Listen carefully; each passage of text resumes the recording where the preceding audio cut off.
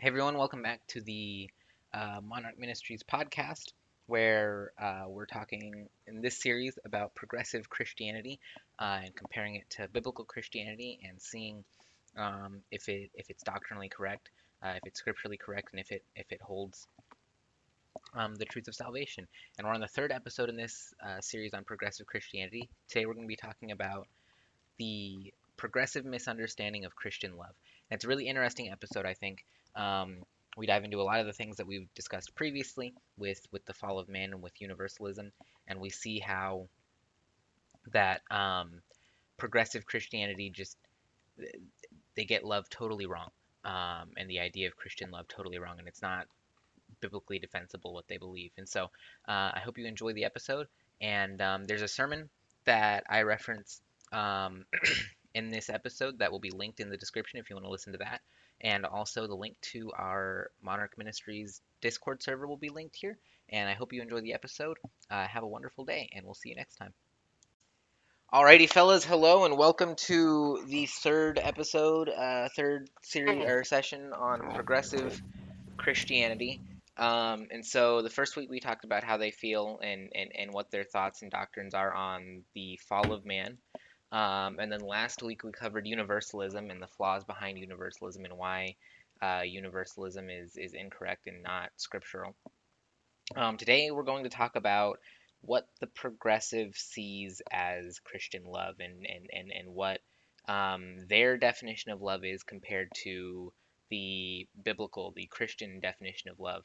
And this one is probably this is a really big indicator. I mean, not the first two weren't, but this is a really big indicator that we're dealing with two totally separate doctrines, totally separate religions here. Is what they feel about love because they're in general their idea of love is so contrary and so harmful to the reality, honestly, but to the Christian worldview, without a doubt. Their idea of love means tolerance and acceptance and niceness, and um, the the elevation of self above all else. Whereas the Christian definition, one of the fundamental ideas of Christian love is service towards others. Is iron sharpening iron? Is even if it doesn't feel good or sound good, part of love is being harsh with people sometimes, and we'll talk about that here in a little bit. But um, I wanted to start off in Scripture. So if you would turn with me to Deuteronomy chapter 6, and we're gonna tackle a few scriptures here that have to do with love, um, and we're gonna talk about love from both sides. And so we're gonna talk about our love for Christ and our love for one another, and also Christ's love for us, because the progressive idea on both of these things is so opposed to what Scripture teaches. So turn to Deuteronomy chapter 6, and we're going to start reading in verse 4. Hear, O Israel, the Lord our God is one Lord, and thou shalt love the Lord thy God with all thine heart, with all thy soul, and with all thy might. And these words which I command thee this day shall be in thine heart, and thou shalt teach them diligently unto thy children, and shalt talk of them when thou sittest in thine house, and when thou walkest by the way, and when thou liest down, and when thou risest up. And thou shalt bind them for a sign upon thine hand, and they shall be as frontlets between thine eyes. And thou shalt write them upon the posts of thy house and on thy gates. So, right away, we see here how integral God's love and the love we have for God is in our life. It penetrates every portion of what us as Christians, us as believers, and them back then as Israelites had to believe or were supposed to believe. But before we go any further, let's pray and pray for the lesson. Dear Heavenly Father, Lord, thank you for this day and this time that you've given to us to come and read your word and to study it. I pray that you would give us wisdom and knowledge about what we read, Lord. I pray that you would help us to learn your word, Lord, and not just to go through this study in an effort to bring down this idea of progressive Christianity, but also to use this as an opportunity to grow in our faith with you, Lord. I pray that you would strengthen our faith because of this lesson. And I pray that you would use this as an opportunity to make us better witnesses to those who have fallen into this trap of progressive Christianity. I pray that you would help us to be better witnesses for you, Lord. And I pray that you would use us mightily to spread your kingdom, to spread your word, and to preach your gospel. Thank you for everything you've done for us, Lord. I pray that you would bless the words tonight and help us to hear from you, Lord. In Jesus' name, amen. Amen. So, let's start in verse chapter 5 here. Or, verse chapter 5, goodness gracious. Verse 5 here. And thou shalt love the Lord thy God with all thine heart, with all thy soul, and with all thy might. So, right away, we see that. Uh, thank you, whoever muted. Okay. Right away, we see. Yeah, Macro, I'm going to mute you real quick. You're making some background noise. We see that loving God is a very um, actionable thing. Not only should we love Him with our mind, not only should we love Him with our heart, but with our soul and with our might. And so these things all go hand in hand. It's important for us to make sure that in our love for God, we're loving Him um, with our thoughts, with our beliefs, with our faith, and with our actions. And not only this, but we're also supposed to teach these things to our children. We should write them on our heart, and we should, act these things out wherever we go. And Jesus affirms this in Matthew chapter 22, if you want to turn there.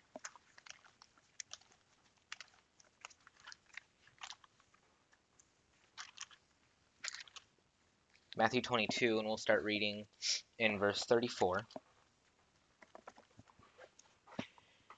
But when the Pharisees had heard that he had put the Sadducees to silence, they were gathered together.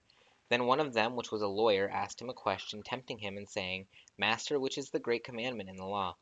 Jesus said unto him, Thou shalt love the Lord thy God with all thy heart, with all thy soul, and with all thy mind. This is the first and great commandment. And the second is like unto it, Thou shalt love thy neighbor as thyself. On these two commandments hang all the law and the prophets. So there's something interesting that we can point out here when Jesus teaches on this. This lawyer comes and asks Jesus, Lord, what's the greatest commandment in Scripture? What's the greatest commandment written? And Jesus tells him it's to love the Lord your God with all your heart, all your soul, and all your mind.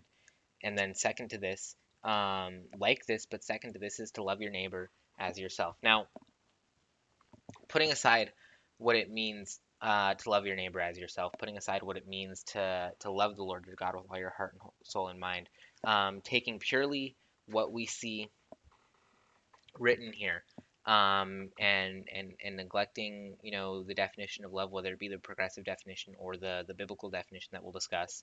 Um, it's important to notice something here. When the lawyer asks Jesus what the greatest commandment is, Jesus tells him it's to love the Lord your God with all your heart, all your soul, and all your mind. And then secondary to this, it's to love your neighbor as yourself. We can see that there's a very distinct hierarchy here, and that in order to have love for one's neighbor, in order to truly be able to love one's neighbor, we have to love God first. Well, what does it mean to love God? Turn to John chapter 14, and Jesus tells us in verse 15, If you love me, keep my commandments, and I will pray the Father, and he shall give you another comforter, that he may abide with you forever. Loving God means keeping his commandments. And he talks about it again in John chapter 21 very pointedly with Peter. We'll start reading in verse 15 in John chapter 21. So when they had dined, Jesus said to Simon Peter, Simon, son of Jonas, lovest thou me more than these? He saith unto him, Yea, Lord, thou knowest that I love thee. He saith unto him, Feed my lambs. He saith to him again the second time, Simon, son of Jonas, lovest thou me? He saith unto him, Yea, Lord, thou knowest that I love thee. He saith unto him, Feed my sheep. He saith unto him the third time, Simon, son of Jonas, lovest thou me? Peter was grieved because he said unto him the third time, Lovest thou me? And he said unto him, Lord, thou knowest all things. Thou knowest that I love thee. Jesus said unto him, Feed my sheep. Verily, verily, I say unto you, when thou wast young, thou girdest thyself, and walkest whither thou wouldest. But when thou shalt be old, thou shalt stretch forth thy hands, and another shall gird thee, and carry thee whither thou wouldest not. This spake he, signifying by what death he should glorify God. And when he had spoken this, he said unto him, Follow me. And so again, it's reaffirmed here that in order for Peter to love God, he must feed his sheep. In order for Peter to show that he loves God, in order for Peter to show that he loves Jesus, he must feed his sheep. And feeding his sheep is integral and ever important to um, loving God. And also, it shows that feeding his sheep is the command that expresses God's love for him. And so God loves Peter, Peter loves God, and in an action to show that Peter loves God, he feeds his sheep being other Christians. And so here again we see packaged in Jesus' command to Peter that he must love the Lord his God with all his heart. And to show that he loves the Lord his God, he must love his neighbor. He must love fellow Christians as himself. And so there's a hierarchy there that the love that we have for one another comes from the love for God. Well, why is this relevant to the progressive idea of love? Well, when we look at the culture, when we look at this idea of progressive Christianity, one of the things um, that they really preach is this idea that God is love, and that God is pure love, and that's true. But what they get wrong is what that love means. Again, it's important that we recognize that loving God means keeping His commandments, but the progressive would take away that part where we must love God with all our heart, all of our mind, all of our soul, all of our strength, and only focus on that next part. Um, you have to love your neighbor as yourself. But they take it even further and they mistake the definition of love. And so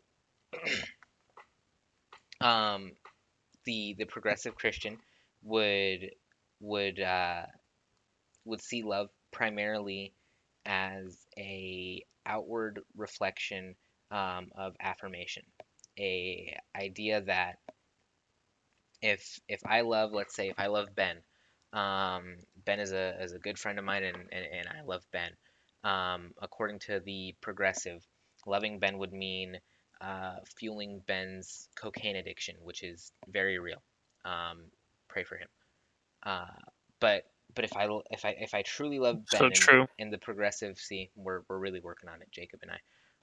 If I really love Ben in the progressive sense, then loving him means to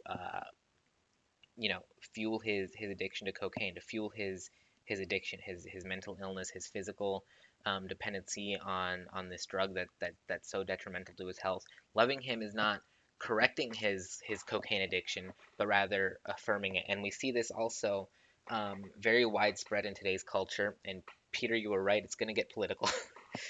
um, we see it outright in today's political culture, especially recently with all these pride shows and drag shows where they bring kids into it.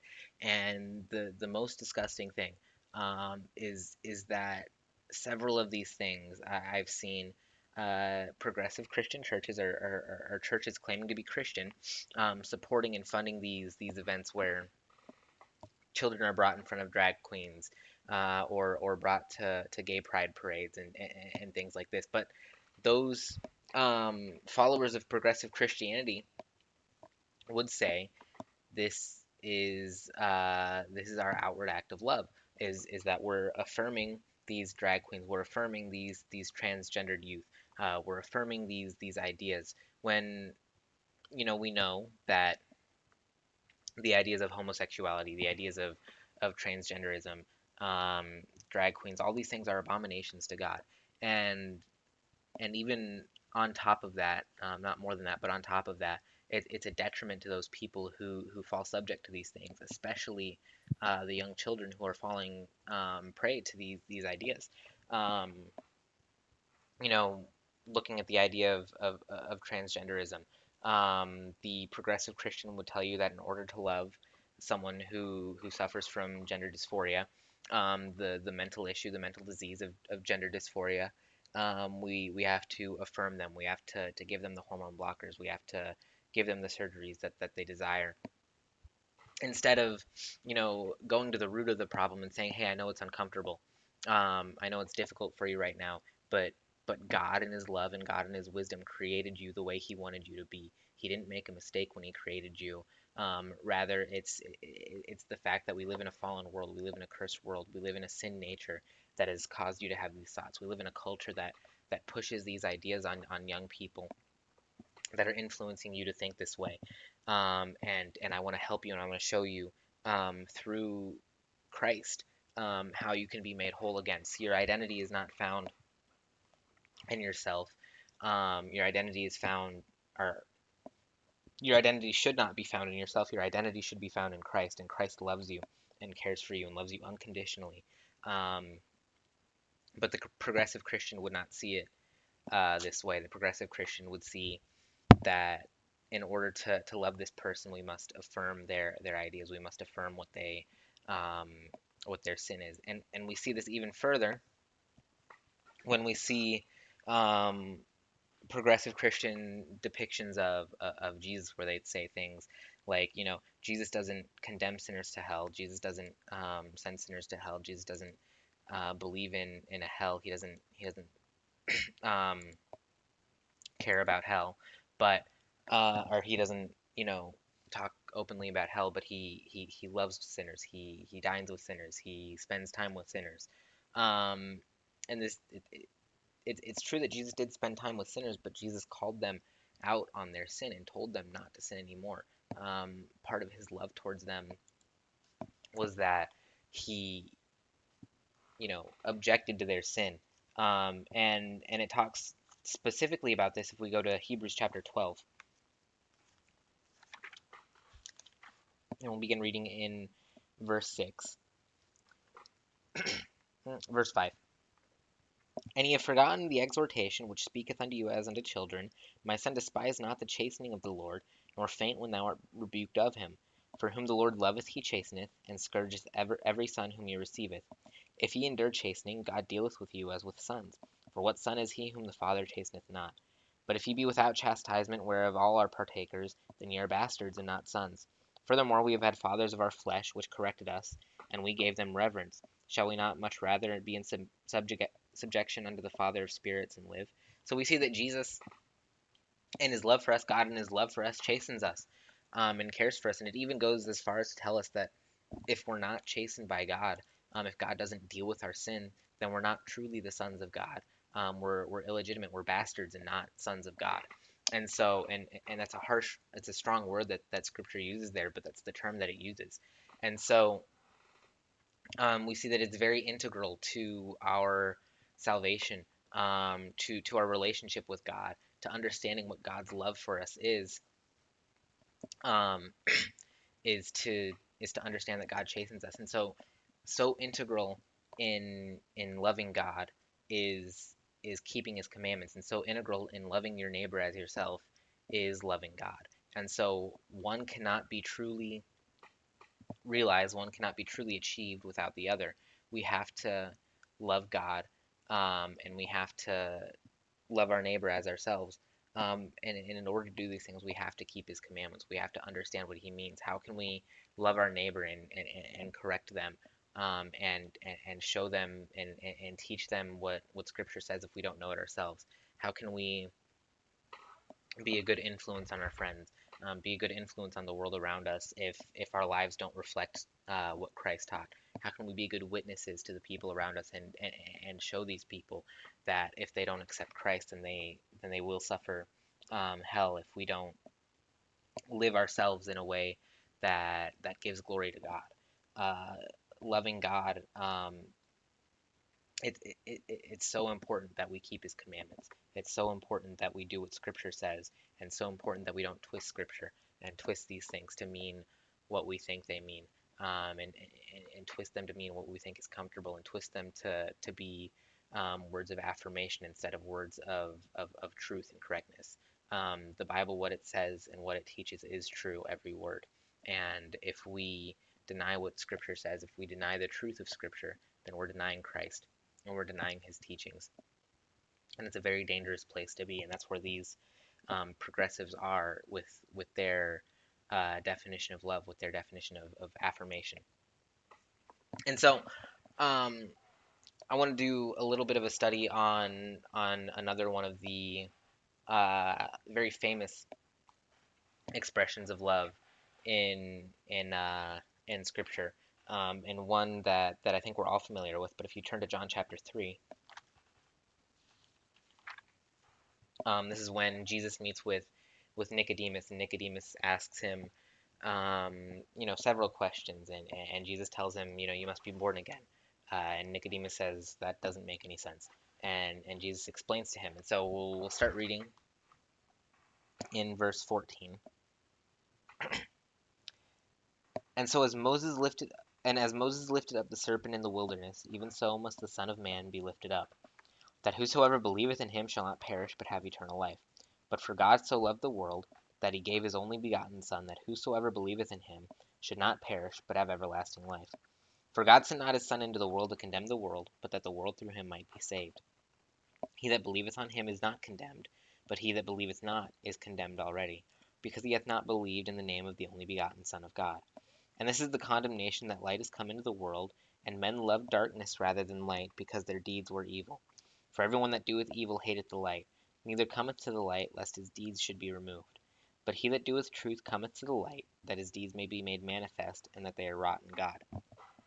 And so Jesus here is affirming what we talked about earlier, that loving God means to keep his commandments. But I subjected myself again today to another one of these progressive sermons. This one was shorter, um, but it was dealing with this verse, John 3:16, and this, I don't remember the guy's name, but he was trying to explain what Scripture really says here. And so he takes just this single verse, John 3:16. For God so loved the world, that he gave his only begotten Son, that whosoever believeth in him shall not perish, but have everlasting life. Now, contextually in this chapter, Jesus is referring to himself. He is the only begotten Son of God. But this progressive preacher, this progressive pastor, I think he was the pastor, um, takes this and says that, well, Jesus was not referring to himself here.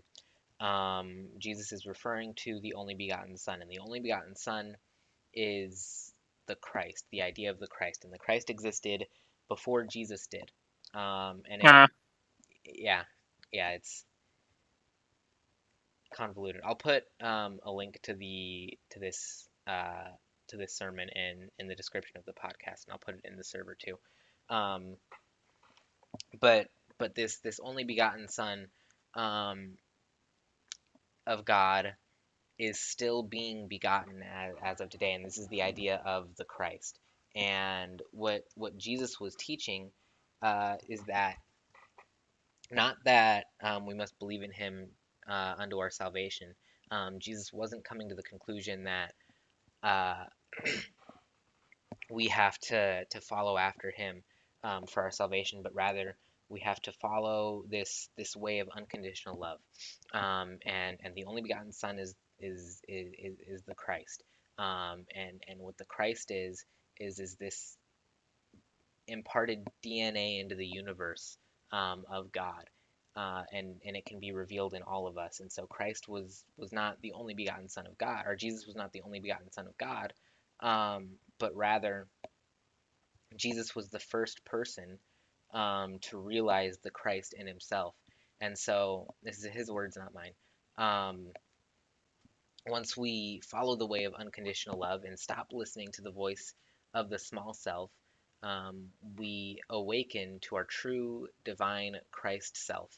And really, Jesus is teaching us here that we are all Christ, we are all God's.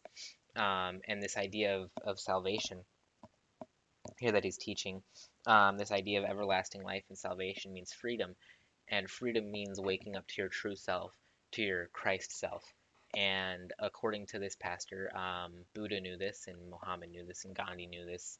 And so salvation doesn't mean becoming a Christian. It's not about accepting Jesus.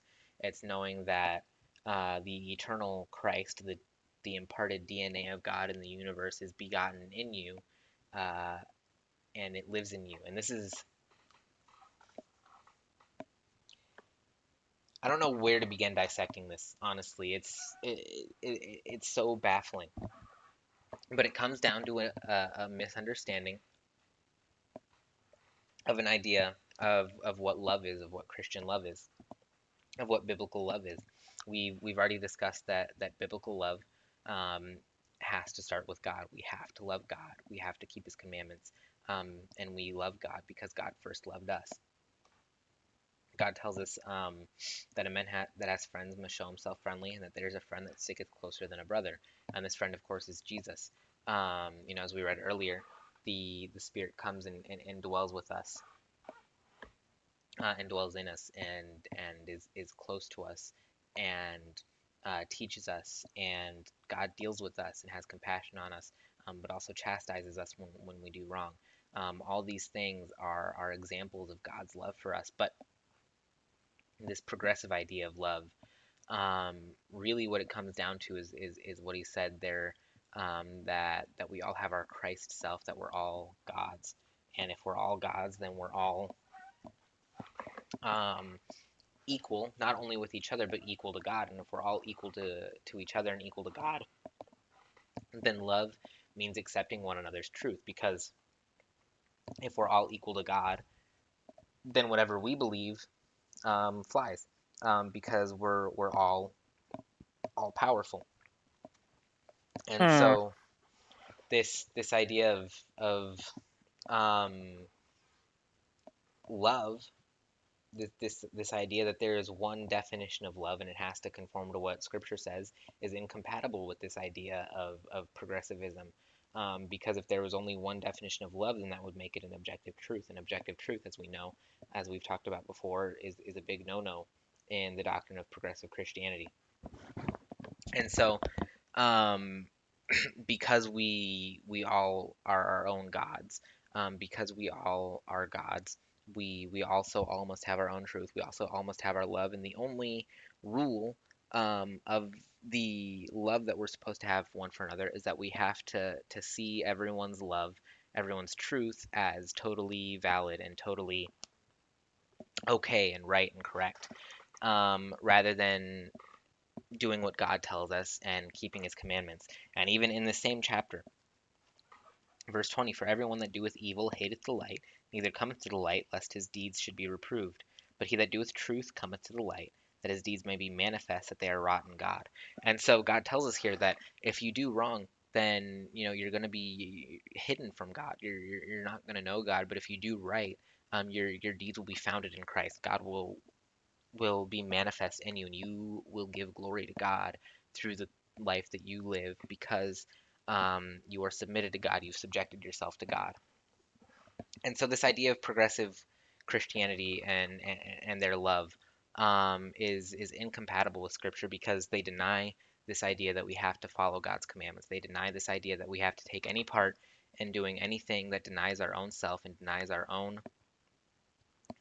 selfishness in order to have love one for another. And also that the ideas of man and the um, social desires of man are all founded in love, and all must be affirmed by love. But this is not what love is. Love, a major part of love is correction.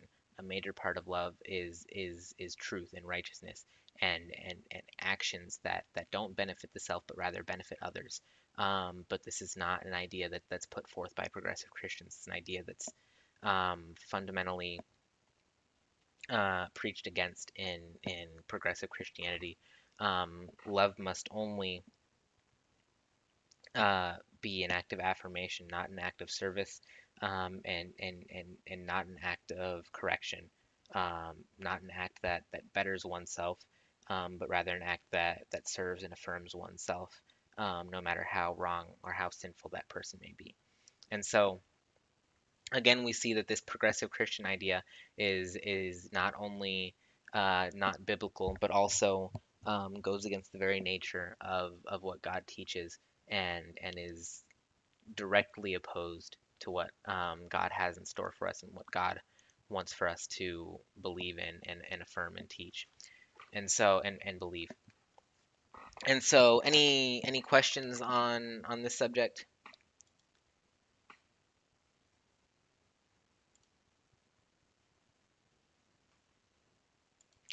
Alrighty.